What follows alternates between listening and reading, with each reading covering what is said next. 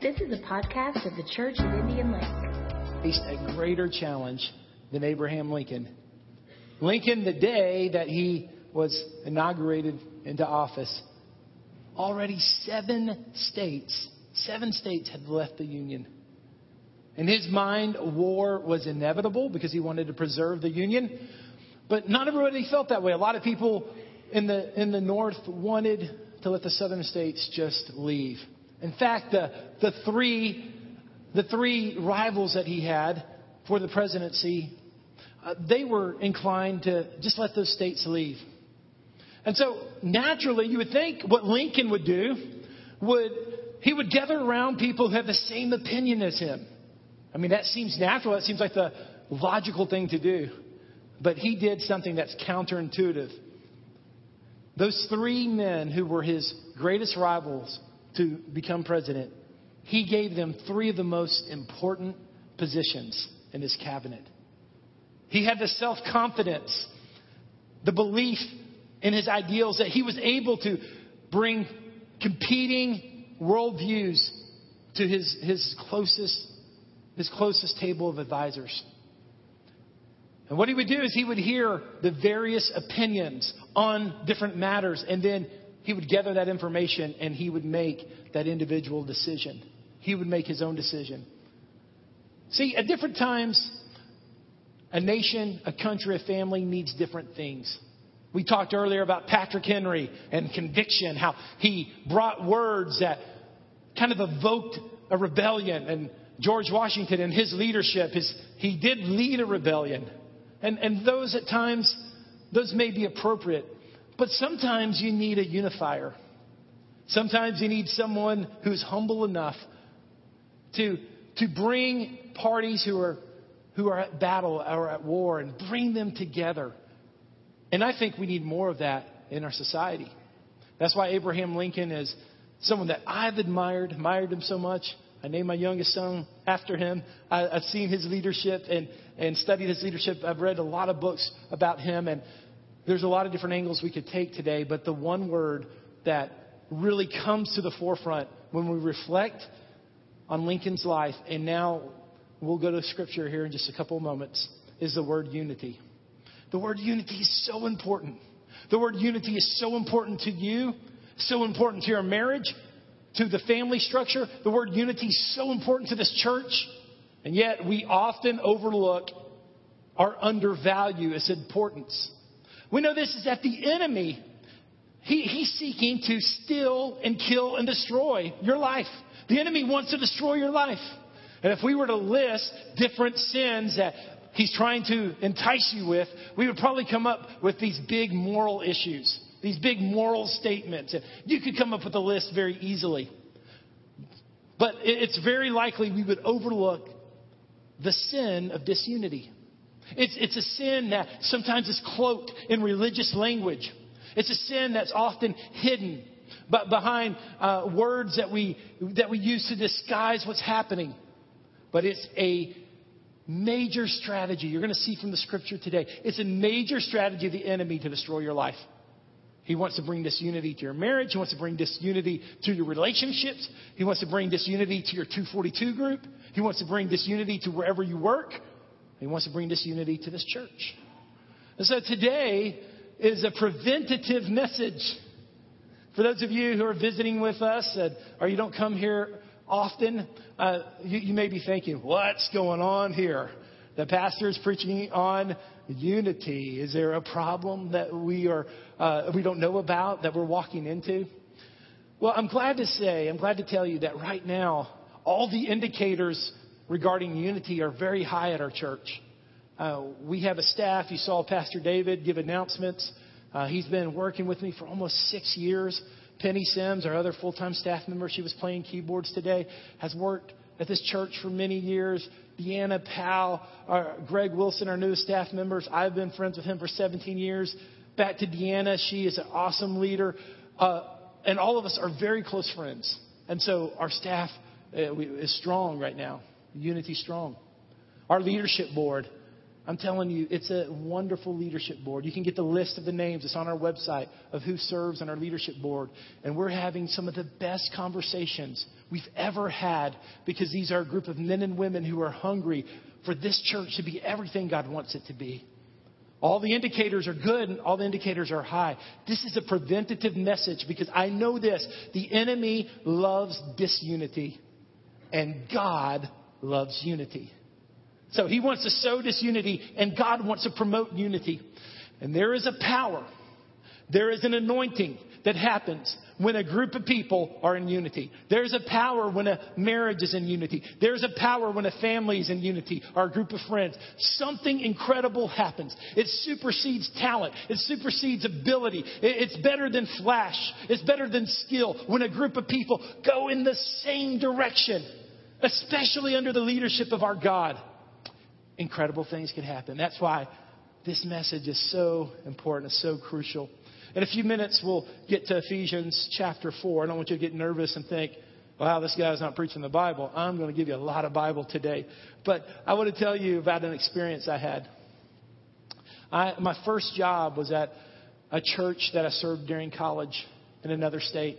And I had the opportunity every third Sunday night, I was able to preach to the adults. And that was a special time for me. I learned how to preach to adults. And in the days when more churches had Sunday night services, those were more services for the believers and people who were very prone to go pray or go to the altar after service. And the Lord gave us a lot of success. Those Sunday nights I would preach and we would have prayer times and seek the Lord together. And this was before I met Beth. I came here to Nashville. I met my wife, Beth. And we were dating. We got engaged. We're planning to get married. And I told her about this wonderful church I used to work at and these wonderful experiences that I had. So naturally, I wanted her to have that same experience. So we flew to this other state and they scheduled me to preach. And that night, the attendance was strong. And I saw the same faces. And I was anticipating the same experience. I gave a sermon that I felt like was just as effective as the previous sermons. But when it came time to respond to the sermon and to pray, it was like a wall. A wall came down between me and the people. And the same people who had been quick to respond now were very reluctant and didn't respond. So as I was trying to, Lord, what's going on? And I had enough relationship with the people to do some exercises. So I did this. I asked the senior pastor to come to the front. He stood here at the front.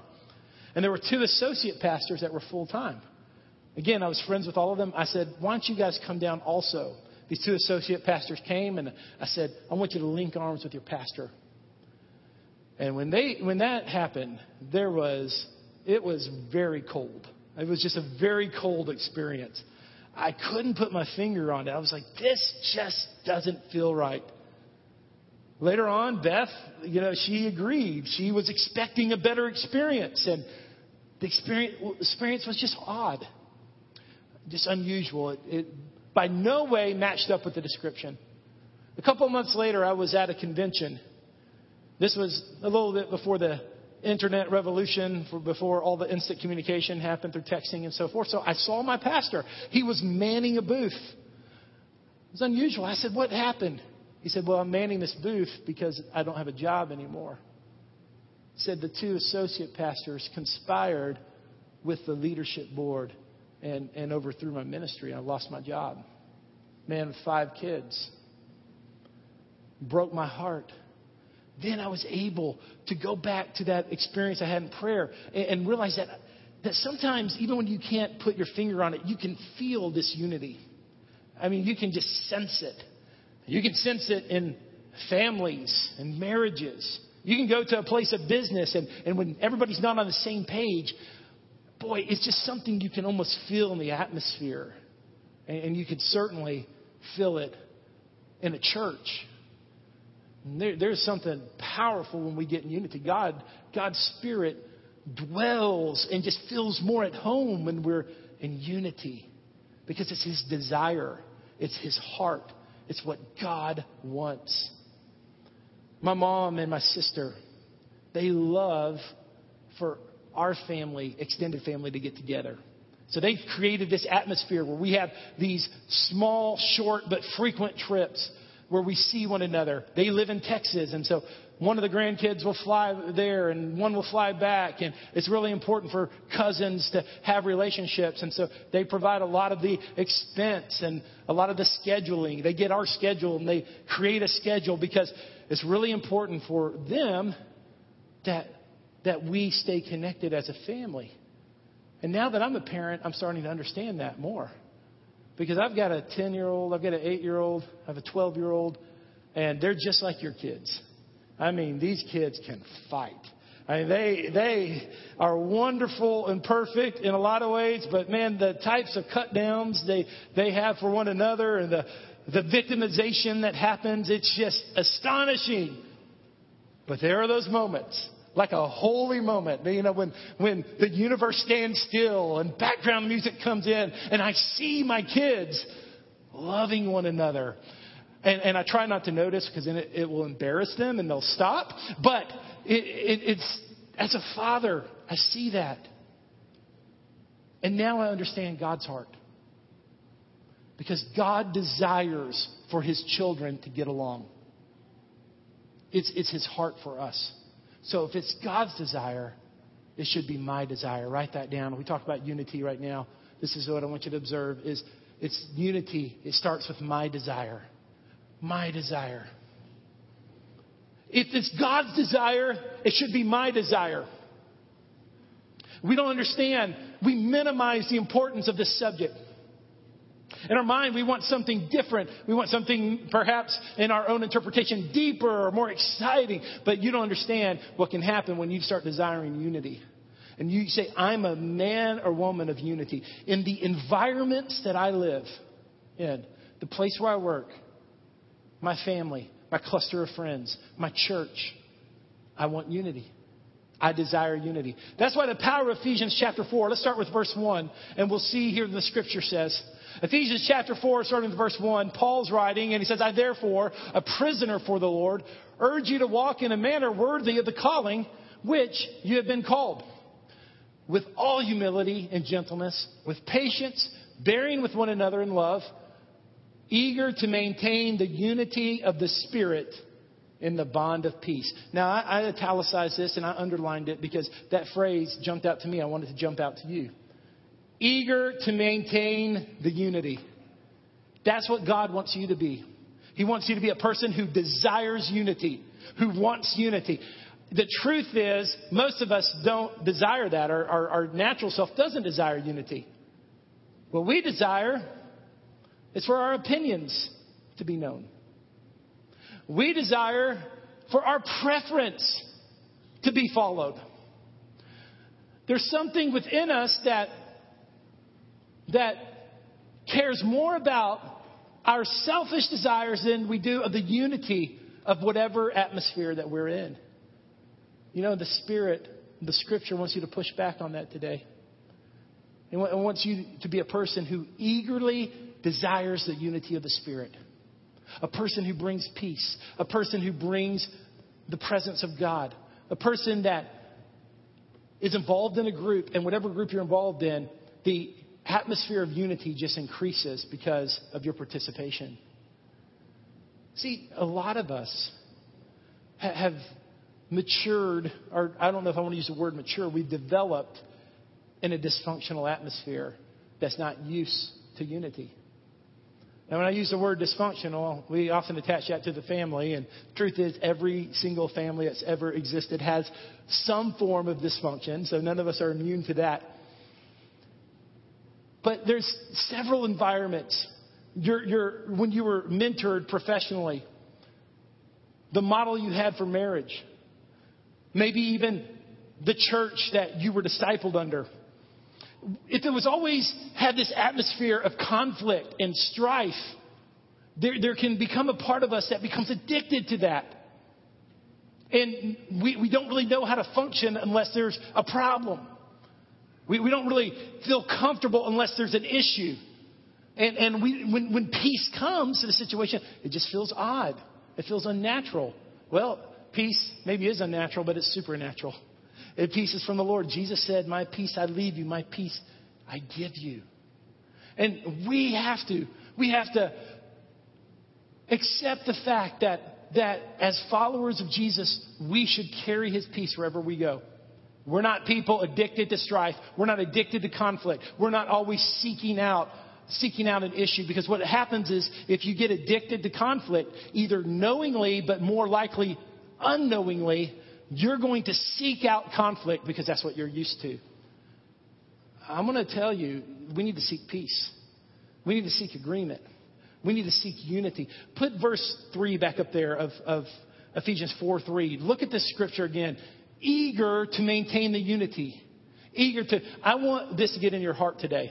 I want you to be eager. Everywhere you go, you're going to bring God's peace. Everywhere you go, you're going to elevate the presence of the Lord there. Everywhere you go, conflict is going to be reduced. And that is tough to do. That's why we need Jesus. But if we don't desire it, if unity's not my desire, it'll never become a reality. When I was in my late teens, I began to discover in my personal application some gifts of the Holy Spirit. Maybe they could be defined we could define them as charismatic gifts. These are things that we've taught about very extendedly on Wednesday nights recently. But the different gifts of the Spirit that bring God's power and bring his anointing. And I began to operate in some of these in my life and in my ministry. And what I believe happened, that in my immaturity, I began to develop some spiritual pride. And I'd never said this out loud, but I said it in a roundabout way, or in the attitude of my heart. I began to look at some Christians as inferior to me because they didn't do certain things that I did. And I began to look at other churches as maybe weak churches or powerless churches or churches that weren't reaching their potential. And it developed a pride in me. And my church was a good church. As far as it was the biggest church in town, it was flashy, it was professional, it was excellent. So one Christmas Eve, we had some out-of-town friends come to our Christmas Eve service, and then we spent time with them afterwards. And I was just waiting to talk about the church world because I just felt like they had to have had the greatest experience at church they ever had, because we had a good church and we were powerful and we were flashy and we were experiential.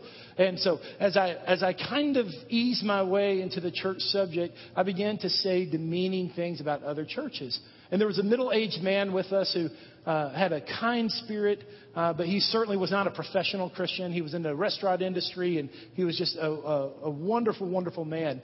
And he said something. He said, well, shouldn't church be about how much people love one another?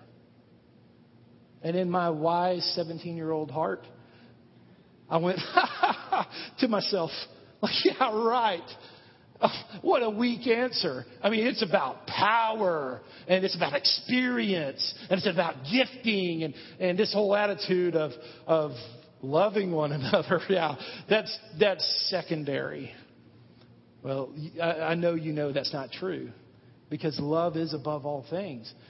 As I've aged and hopefully become more mature, I realize that man who was by no means a professional Christian had the right answer. It really is how much we love each other is really, really why we exist and why we are gathered here together. You see, if you want unity, it's not just my desire. Unity is a sign of my maturity. In reflection, I thought I was so mature because I had been exposed to some gifting and some experience. But my heart had pride in it. And I didn't realize that the amount of unity within a church context, the amount of unity within a marriage, the amount of unity with a family, the amount of unity within a cluster of friends is a huge indicator, not the only indicator, but a huge indicator of the maturity of a person. That's one of the things I want you to leave with this message today, that one of the indicators of your maturity spiritually is how much unity is in your life and how much unity is around you. Listen, if everywhere you go, if every job you take, if every group you join, if every church you go to, if it becomes a relational wreck because of you, you are a spiritually immature person. I don't care how early you get up for your devotional time, how much you pray. If you cannot apply this principle to your life, you're still immature. The amount of unity you bring to your environment is directly proportionate to your maturity. That's why in Ephesians chapter 4, starting with verse 11, you're going to see this very clear.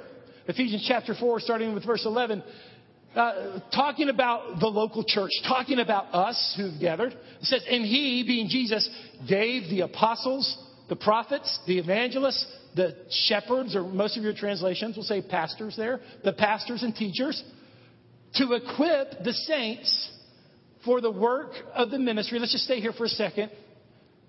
For building up the body of Christ. So the job of a prophet, evangelist, pastor, teacher is to build up the church. To build it up for ministry. Now let's go to the next slide, the verse 13. Until we all attain the unity of the faith and of the knowledge of the Son of God, to mature manhood, to the measure of the stature of the fullness of Christ.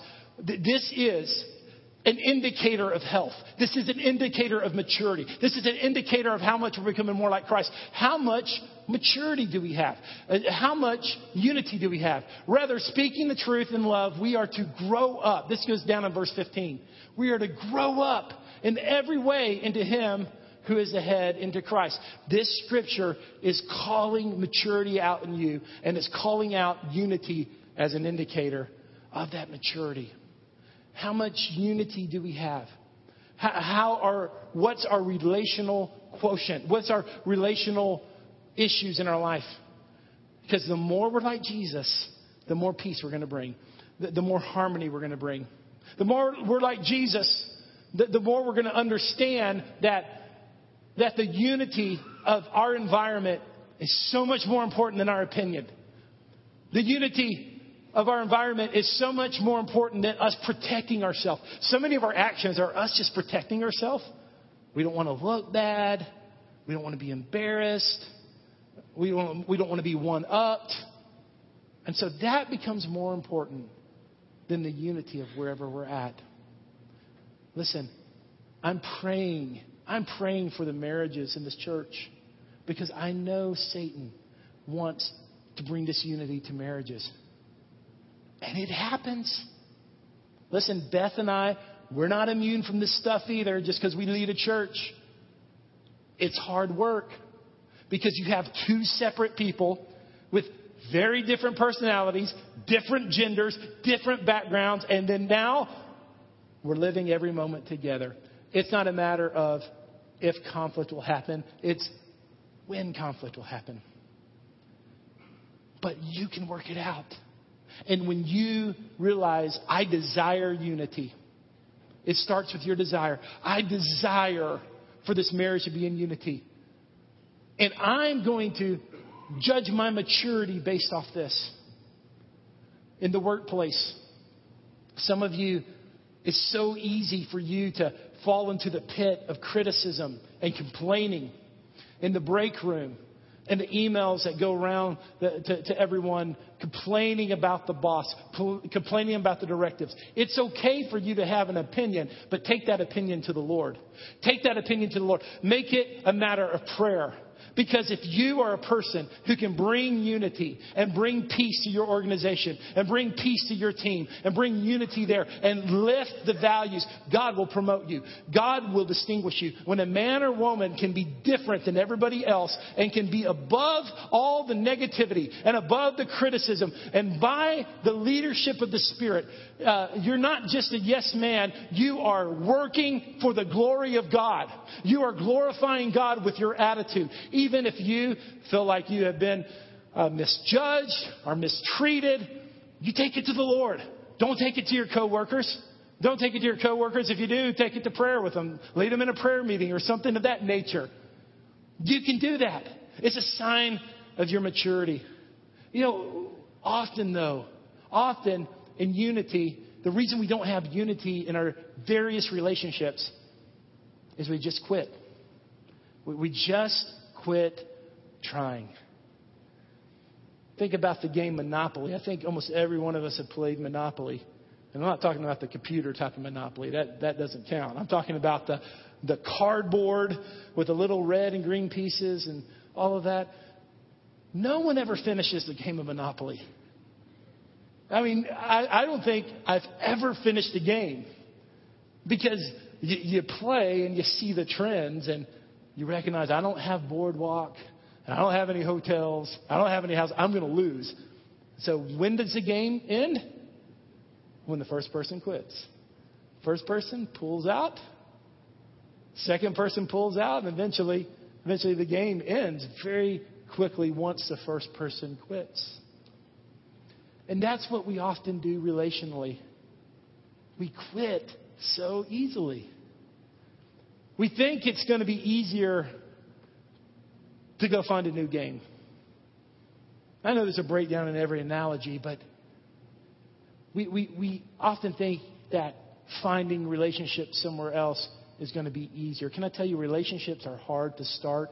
It's so much better to nurture the relationships you have than to buy into the lie that there's some other relationship better out there. I'm just going to leave mine and I'm walking away. I'm giving up the game.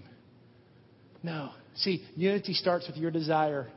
Unity then is a sign of your maturity.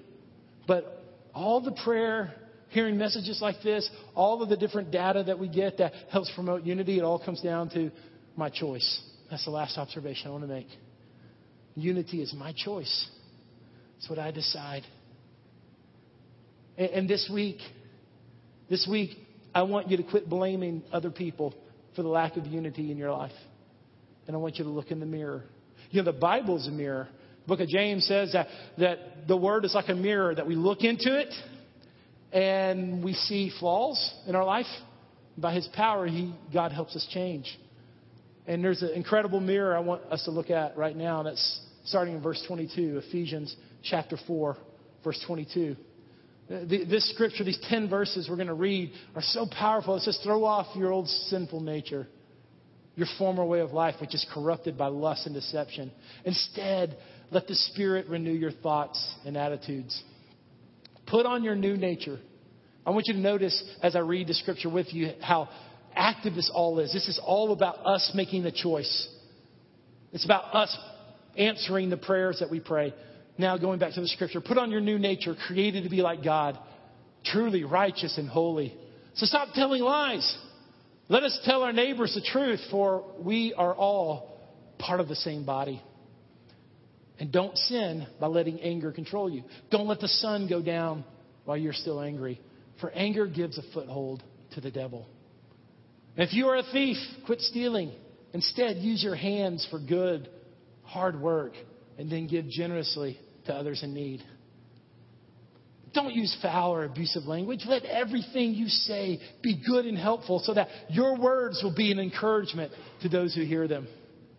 And do not bring sorrow to God's Holy Spirit by the way you live. Remember, He has identified you as His own, guaranteeing that you will be saved on the day of redemption. Get rid of all bitterness, rage, anger, harsh words, and slander, as well as all types of evil behavior. Instead, be kind to each other, tender-hearted, forgiving one another, just as God, through Christ, has forgiven you. That scripture is beautiful today. It's our mirror. You know, sometimes we don't need a bunch of commentary on scripture. We just need the scripture. And that speaks to us today. And it speaks to our disunity and our participation in the disunity in our life. And I want you to think about how that applies to your life. How does that apply to your workplace? How does that apply to your friends and your friendship clusters?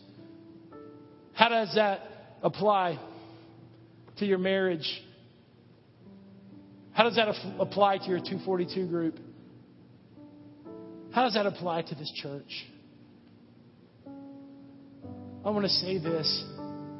It's that God's desire, all the way from John 17, when Jesus gave his prayer to the Lord, He desires that the church be one. So I'm so excited about the opportunity I have to serve the Hendersonville Community Pastors Association, and I'm the vice president. Very soon I'll be the president in the coming months, and I'm believing that God's going to use this church and the churches that already participate, and humbly by His help, to bring more unity to the body of Christ in this city, because that's God's heart, and He wants it to be our heart too.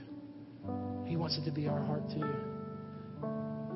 It's a shame how many churches split.